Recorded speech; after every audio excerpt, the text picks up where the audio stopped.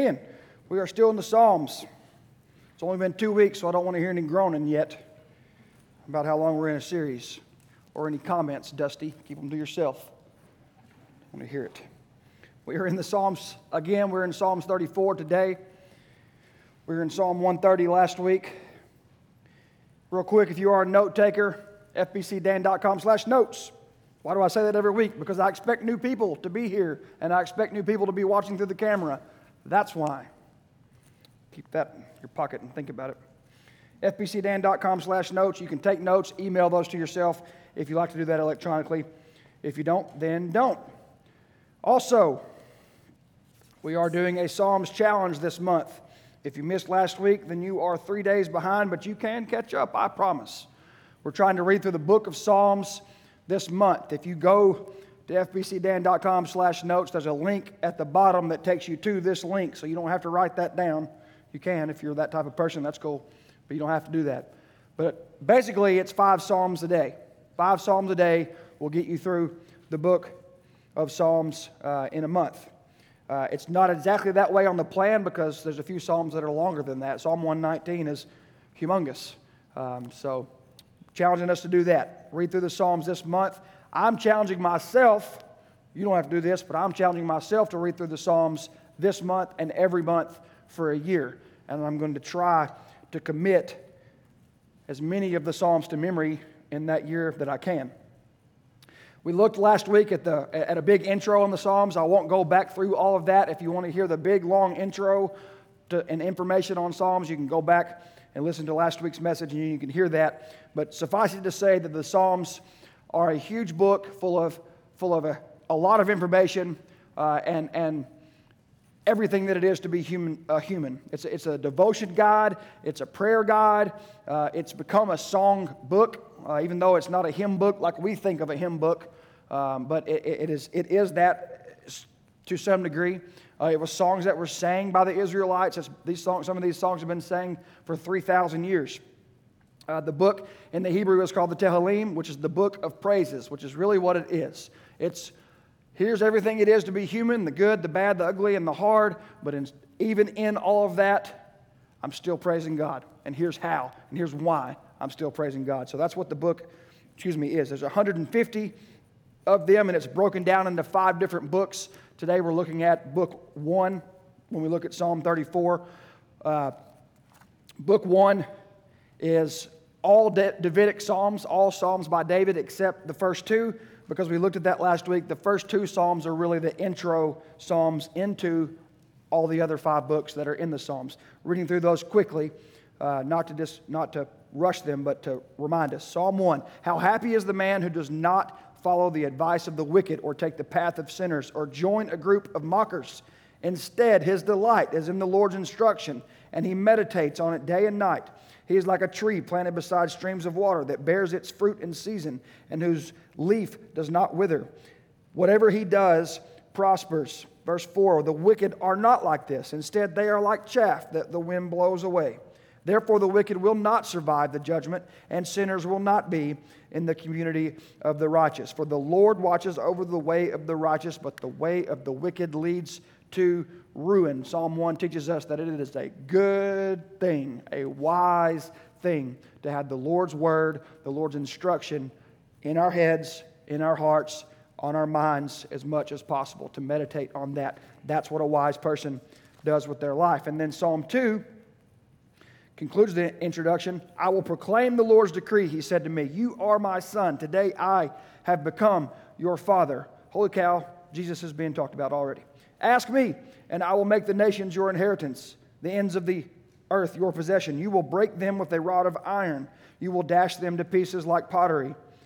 Therefore, you kings, be wise, be warned. You rulers of the earth, serve the Lord with fear and celebrate his rule with trembling. Kiss his son or pay homage to his son, or he will be angry and your way will lead to destruction, for his wrath can flare up in a moment. Blessed are all who take refuge in him. Psalm 1 begins that way. Psalm 2 ends that way. There's our introduction. Meditate on God's teaching, his Torah, his word. Meditate on that. Allow it to transform your life, and know that there is a king that is coming. And we know now that we live on the other side of that psalm, on the other side of that King coming, that he has come, but we also look forward to that King coming back. Jesus, when he comes back and fully restores all things and proves that what he said he conquered, he's conquered sin and death. So, book 1, again, all these Psalms 3 through 41 are Psalms written by David except for Psalm 1 and 2. There's some really good Psalms in this book, but we're looking at Psalm 34 today. So if you're there, let's read it along together. It says, I will praise the Lord at all times. Hold yourself 1 second. I will tell you that whatever translation you have, you pick, you like, stick with that in the psalm readings for the month. Don't go back and forth and read this one and read that translation, read different English translations. The one you like, stick with that for the psalm reading, and that way you'll have a better chance of some of that, memorizing some of that. I meant to say that already and I forgot. I'm sorry. I will praise the Lord at all times. His praise will always be on my lips. I will boast in the Lord. The humble will hear and be glad. Proclaim Yahweh's greatness with me. Let us exalt his name together. I sought the Lord, and he answered me and delivered me from all my fears. Those who look to him are radiant with joy. Their faces will never be ashamed. This poor man cried, and the Lord heard him and saved him from all his troubles. The angel of the Lord encamps around those who fear him and rescues them. Verse 8, taste and see that the Lord is good. How happy is the man who takes refuge in him. You who are his holy ones, fear Yahweh. For those who fear him lack nothing. Young lions lack food and go hungry, but those who seek the Lord will lack nothing good. Come, children, listen to me. I will teach you the fear of the Lord. Who is the man who delights in life, loving a long life to enjoy what is good? Keep your tongue from evil and your lips from deceitful speech. Turn away from evil and do what is good. Seek peace and pursue it. Verse 15, the eyes of the Lord are on the righteous, and his ears are open to their cry for help. The face of the Lord is set against those who do what is evil, to erase all memory of them from the earth. The righteous cry out, and the Lord hears and delivers them from all their troubles. The Lord is near the brokenhearted. He saves those crushed in spirit. Many adversities come to the one who is righteous, but the Lord delivers him from them all. He protects all his bones. Not one of them is broken. Last two verses. Evil brings death to the wicked, and those who hate the righteous will be punished. The Lord redeems the life of his servants. All who take refuge in him will not be punished. Father God, speak to me and speak through me, God. Give us all a word that we can take away from here today and meditate upon. Lord, speak to our hearts. Change us forever. Split us open. You say your word is sharper than a two-edged sword, sharp enough to split bone from marrow, God. And I pray that you would lay us bare and open before you this morning, so that in you we will find refuge and we will find redemption.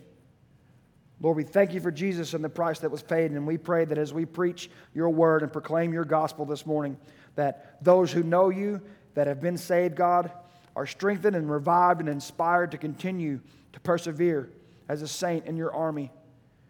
And if there's anyone here today, Lord, or listening later on or listening through the camera today that has never become part of your army, they have never submitted their life to you, submitted their life to the true King, the one and only God of the universe, Jesus Christ, the Savior of all mankind, who shed his blood for them, God, would they come to faith in that today as we dig into your word?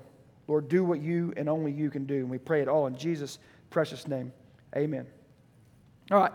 So, you may have a title. You probably have a title or a little thing right underneath Psalm 34 in your Bible that says something was going on.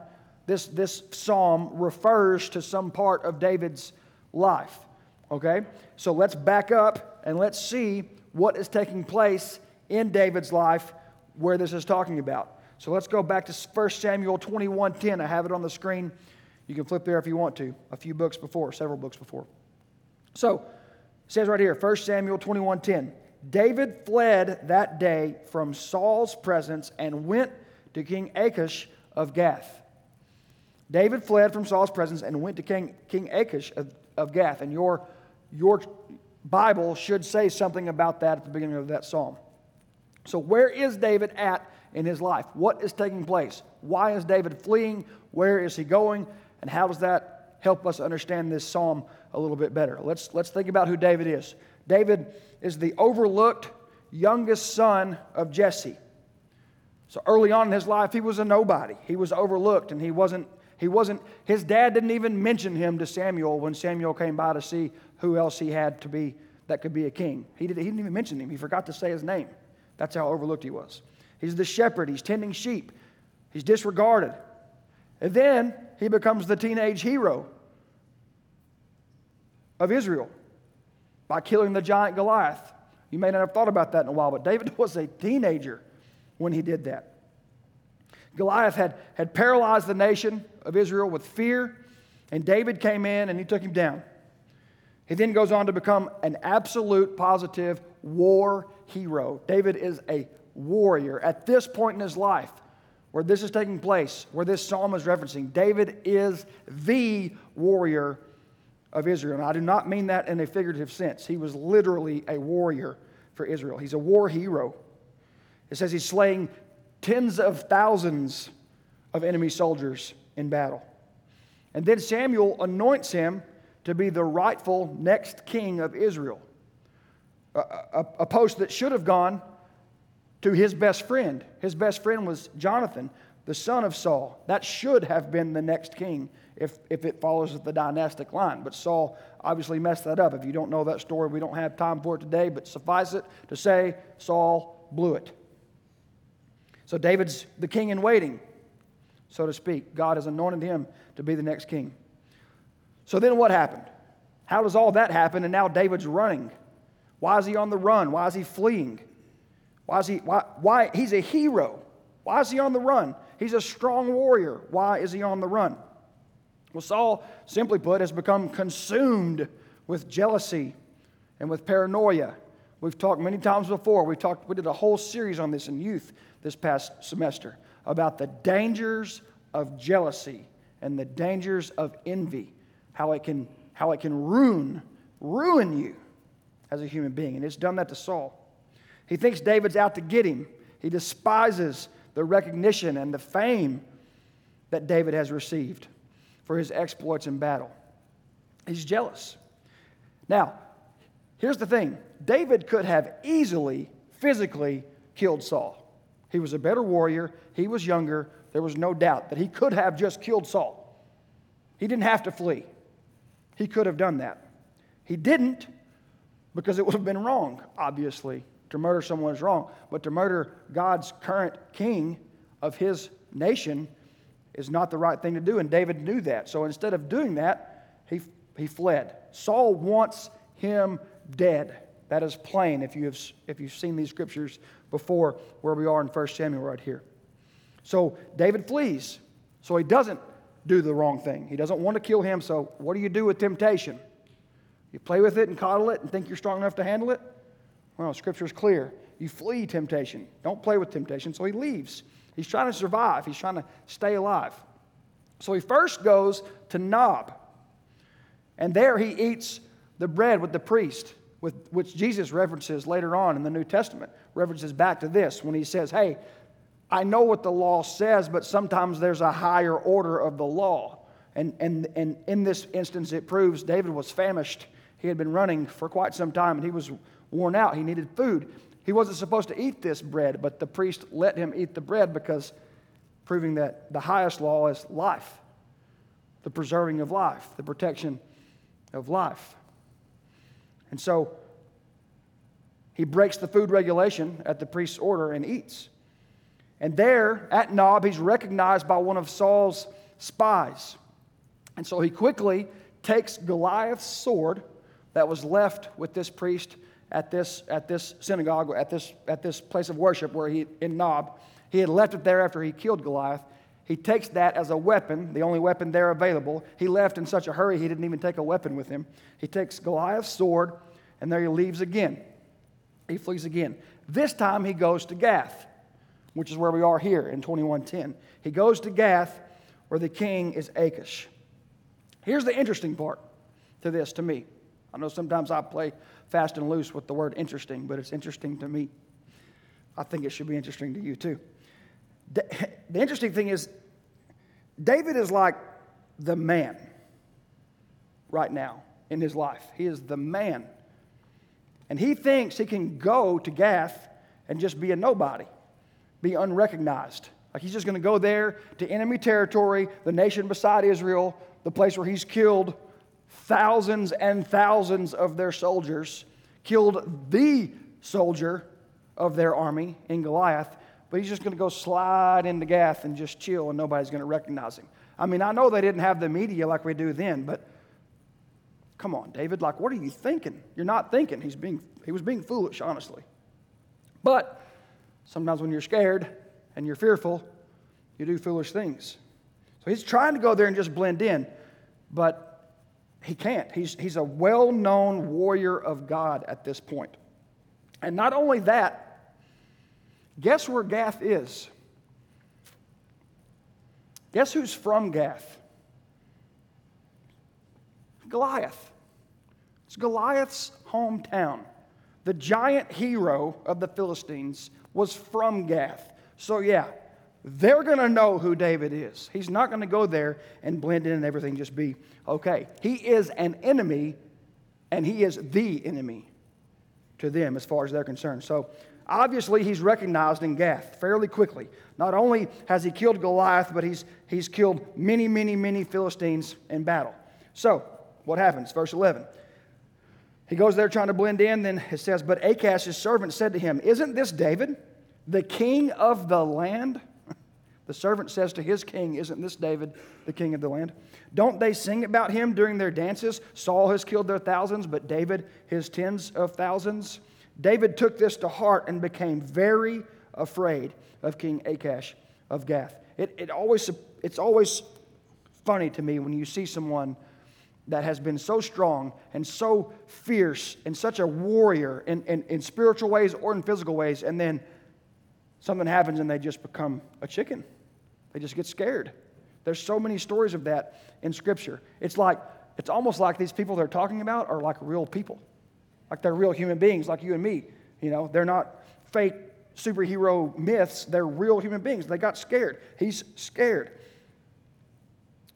It says right there that this soon-to-be king of God's people, that he's already recognized by the enemy as the, quote, king of the land. Right? He's the man. This is the dude. He's scared. He's afraid. He's helpless. He's done the right thing. Catch that now. He's done the right thing by not killing Saul. He's fled. Now, fleeing to enemy territory, pretty stupid on his part. But he's done the right thing in not killing Saul when he could have. He's fled once, now twice, and now he's in a situation where he's absolutely helpless. I mean, think about what this would look like. It's not one king. It's a king with an army. There is no chance for David to get out of there through his own physical prowess, through his own warlike ability. He can't fight his way out of this situation. Not even David could fight his way out of this situation, and he recognizes that, and he is scared. He's scared. So what does he do? What would you do? We like to be the hero in the story, but what would you do in this situation? I don't know. You wouldn't know either until you get there. What does David do? Verse 13, so he pretended to be insane in their presence. He acted like a madman around them, scribbling on the doors of the gate and letting saliva run down his beard. He's drooling on himself. He's running around like with crayons, you know. He's acting like he's cuckoo. He's acting like he's nuts. He's acting like he's crazy. He pretends to be crazy. In other words, all his strength, all his might, all his fame, all his glory, all of his skill, The fact that he literally has Goliath's sword on his side. None of that matters now. None of that matters now. Not in the situation he's in. None of that matters now. He has to rely on God to help him out of this situation. And he decides in the moment to act crazy. And in that, hoping God somehow saves him. Picture it. Like, what if I know I spit sometimes when I preach, but what if I was up here just like, spit was just coming down my beard? Like that, we still think that way, don't we? I mean, if someone walked in here and was coloring on that and drooling down their beard, I got a list of who I think will be the first ones to do that, but you'd be like, that guy's crazy. And that's what they thought. That's what they think. Verse 14, look, the king is talking now. Look, you can see this man is crazy. Achish says to his servants, why do you bring him to me? Do I have a shortage of crazy people that you brought this one to act crazy around me? You think this dude is coming to my house? And then in chapter 22, first verse, so David left Gath and took refuge in a cave in Adullam. Simple little story that I've read over that before and never thought about all the things that go into that. But it's funny, right? It worked. This warrior, this soon-to-be king, this giant slayer, this man amongst men pretends to be crazy to get out of a situation, hoping that somehow God will let him do that. And what happened? God saved him once again, and will many more times in David's life. This is the event that this psalm that we're looking at today, Psalm 34, is referenced around. This is what's going on in David's life when he writes this psalm. Now, it's written in generalities. It doesn't specifically say things about this, but it's written in a way that it applies to you and to me, just the same as it applies to David. But these are the things David is dealing with when he writes this psalm. When he penned this psalm, this is what he's going through. This was his reference. When you've got nothing else, you've got God, and he's enough. That's what David is saying in this psalm. So, quick note to the skeptics out there. You may have noticed in your reference that it says when David acted insane in front of Abimelech, but then he's called Achish here in 1 Samuel. There's a simple reason for that. Achish is his name, and Abimelech is the title of the king of the Philistines. It's kind of like the Pharaoh was the king for the Egyptians, but not his name. It's a title. So it's not a contradiction. Achish is his name. Move on. God's word is right. I don't know what else to tell you. So, what does David say in this psalm as he is in this inescapable situation and then is delivered by God? What does he have to say to us today?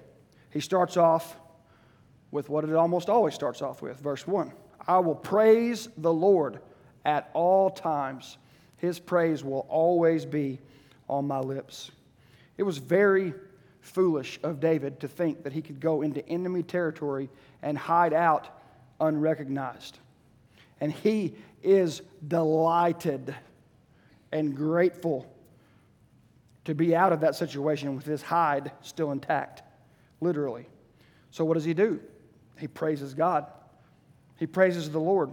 Bless the Lord. When? At all times, David says. In the good times and in the bad. His praises are all I should think about, is what David is saying. And the same is true for you and for me. Verse 2 says, I will boast in the Lord. The humble will hear and be glad. Proclaim Yahweh's greatness with me. Let us exalt his name together. Now, for those of you that are slow on the uptake, we did just sing these words just a couple of minutes ago. A little bit of sarcasm there, but these are the same. This is the same thing we just sang a minute ago. I love that psalm too, by the way. That musical version of this psalm. It says, the people boast in me. My people, God's people, they boast in me. David is saying that. The people, they sing about me killing the tens of thousands. Saul's killed thousands, I've killed tens of thousands. They boast in me. They think I'm something special. They think I'm what matters. And all that's in vain. David says, I will boast in the Lord. I will boast in the in God the Lord. Hear everyone and be glad in our ability to boast in God. And I love that word there, proclaim. Proclaim Yahweh's greatness. It's not an insignificant statement to proclaim something. This is not just, oh yeah, Yahweh's great. It's not the sacrifice of praise, the puny sacrifice of praise we bring to church often. Let's proclaim Yahweh's greatness. Hasn't He done a lot for us? Woo! This word here is gadol in the Hebrew. To grow, to become great or important, to promote, to make powerful, to praise, to magnify, as it says it in the way we sang it. To do great things. Magnify and proclaim. Make great Yahweh's greatness. And here's the key. Together. See that? Proclaim Yahweh's greatness with me. Let us exalt His name together. Let us exalt His name together. Magnify and proclaim Yahweh's greatness together. You and me. Exalt His name together. This thing, following Jesus, is not a solo relationship. Never has been from the beginning. Never was intended to be that way. The idea that you and you alone only have a personal relationship with Jesus is not what God asked us to do in and of itself. Before some of you I saw some of you shift in your seat. Yes, we must have a personal relationship with God, but that is only to be expressed in the communal setting. That is the way God made it. We are to express that faith and that desire for praise. We are to express how it is to follow Jesus and to live for Him together, and there's no other way that God has designed that. We have to do this together. Why? Because a million reasons. It helps proclaim His greatness. It helps you and me have strength. You pick me up when I'm down, I'll do the same for you. We are supposed to do this together. It's a communal relationship. It's you, and it's me, and it's us together with God, proclaiming Yahweh's greatness and exalting His name together. And when we do that, I'm here to tell you, it's special. It's special. There ain't nothing like it. There ain't nothing like it. When you truly experience that, it's like this tiny glimpse into eternity, into heaven. Whew, and it is nice. So lesson number 1, David gives us here in this psalm. Praise God no matter what. He is great. Praise Him together. It says there, I sought the Lord, verse 4, and He answered me and delivered me from all my fears. Those who look to Him are radiant with joy. Their faces will never be ashamed. I sought the Lord. Seek Him. Aim for Him. Pursue Him. And you will find that He delivers. He delivered David from this situation in Gath that he had gotten himself into. They were certainly about to destroy him, and He delivered him from that. And He will show up for you as well, church. He will show up for us as well, church. When we are trying to do the right thing, even though we stumble and we fall and we mess it up all the time, when our aim is Him and our aim is what is right, He will deliver us in those situations. You will find that the Lord God is faithful and true, just like He says He is in Revelation 21. And then He says He fills us up with joy, everlasting joy, eternal joy. Because like Shadrach and Meshach and Abednego say in Daniel, I want you to know that we're not bowing down to you and that God's going to save us from this fire. But even if He doesn't, we're still going to worship Him. Even if He doesn't save us from this physical thing, He's still our God, and we're not bowing down to you no matter what it costs us in this life. Because ultimately, we know we win, regardless of what we are, in our minds, blessed with in this life or not. It's not just about that. So yes, eternal joy, ultimate deliverance from sin and from death in a sin-filled world. The word here, radiant, is used for the joyfulness of a mother welcoming home her children. That's what this word radiant means. Think of that, what that looks like on the face of a mom when she hasn't seen her kids in a while, and she's welcoming her children back into her home. Radiant joy on their face. The opposite of this.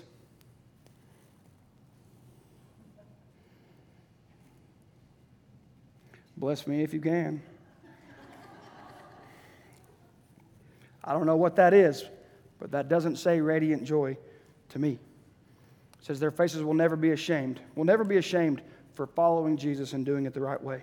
It reminds me of Numbers 24 through 26, the priestly blessing, which has been popularized because of a worship song that has come out the last few years. It says, may Yahweh bless you and protect you. May Yahweh make his face shine upon you and be gracious to you. May Yahweh look with favor on you and give you peace. Radiant face that is never ashamed. Verse 6, the poor man cried, and the Lord heard him and saved him from all his troubles. The angel of the Lord encamps around those who fear him and rescues them.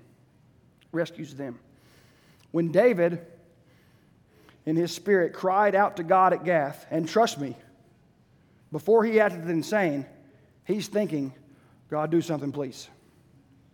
That's implied and understood in this situation. If you don't get it from 1 Samuel, you definitely get it from this psalm, which is what's cool about Scripture. He cried out to God at Gath, and God answered.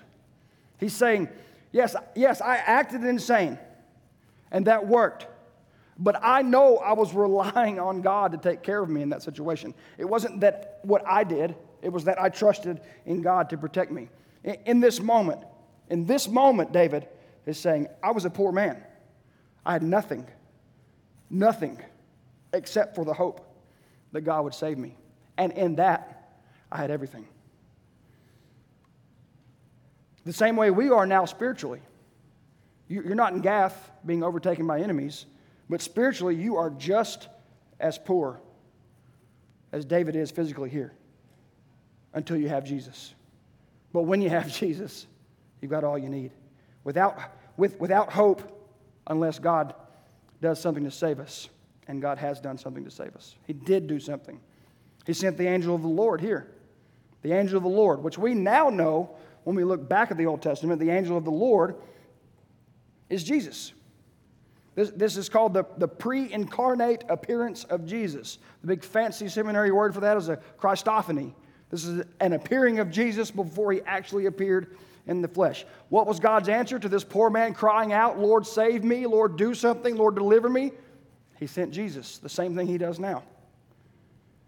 It's a Christophany. In other words, he sent Jesus to take care of David then, and he sent Jesus in the flesh to take care of sin on a cross to deliver us all once and for all. We finish with verse 8 today. Taste and see that the Lord is good. How happy is the man who takes refuge in him. I love this line of this psalm. Taste and see. Taste and see that the Lord, Yahweh, God the everlasting Father of it all, is good. Now, at Camp Siloam this year, they've done different things at different times, different years, but this year was the first year that they specifically had the prayer room open before the evening service and invited, the staff has always done this, but they invited counselors to come and do that with them. So before the service in the evenings during the week, you could go 30 minutes before and you could pray in the side room before everybody came into the worship center for worship that night. And Josh and I went a few nights, and one night Josh and Kelly and I went. We spent some time praying during this time before the service. And on that night, as my prayer, all I said in my prayer was Psalm 34. I just read Psalm 34 as my prayer because that was what I was hoping for that night. It's what I was hoping God would do for us, that he would do these things for us during that time. And then as Josh is praying, in his prayer, he references this verse that I had just read. He references back to this, and he says, Lord, let us experience you tonight. You say, taste and see. And that's a physical experience of your goodness. So, Lord, let all our students taste and see that you are good tonight. Let them physically experience your presence and your goodness, because that's what that verse is saying. I'm here to tell you, that night's worship was powerful. Powerful. I was on the very edge of the sanctuary, so I kind of stepped back a little bit where I could see our entire group without being a distraction. Because I don't want them to feel like they're being watched and disrupt their worship. But I was in a unique spot that night where I could just kind of back off a little bit, and I could see the entire sanctuary, almost 1,000 people, mostly students, mostly under the age of 18. And the entire sanctuary is just worshiping their heart out. And I stepped back and I could see all of our students and all of our adults that were there. And I'm here to tell you that every one of our adults and every one of our students was absolutely encaptured with their worship. We were worshiping together at the same time. It was just that person and the Lord. Singing out. Physically expressing the desire to magnify the Lord.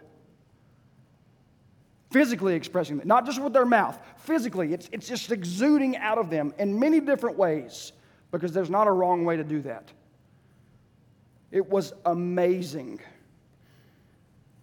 I'm here to tell you, it revived this old man. It revived me in a way that I haven't experienced in worship in a long time. It touched me down to the absolute marrow of my bones. I felt a fresh wind of fire from the Holy Spirit that I haven't felt in quite some time, church. I'm not going to lie to you. And then I stepped back in, because being a observer of that kind of worship ain't good enough. It was amazing to observe it, but then I stepped right back into where I was. Right back in the middle of it. Praised God with a strength of praise that I haven't felt in a long time. All I'm saying is this.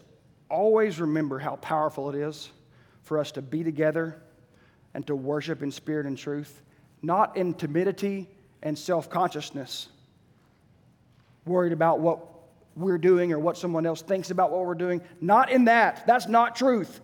And that's not in the Spirit. But coming boldly before the throne of God, bowing down before the King of the universe, the one who holds all of this whole thing in his hand, coming before him and worshiping him in a way that expresses that greatness, a desire to magnify that greatness. Taste and see that the Lord is good. Taste his word, experience his goodness, know him better, enjoy him more, and all the more as you do that. It's a pretty special thing. This word here, that for good, taste and see that the Lord is good, it's used 70 times in the book of Psalms, almost 70. 4 times just in this psalm. Right here where we see it, and then we don't lack anything, tov, we don't lack anything good in verse 10, and then who is it that has tov or goodness? Who is it that is good? The man who turns from evil and seeks what is tov, seeks what is good. God says, trust me, seek me, taste me, see me, and you will find that I am good. And that's what I love. I love about our God. He says, try me. Do it my way and try me and see if I come up lacking. I won't. He never has, he never will. He is good.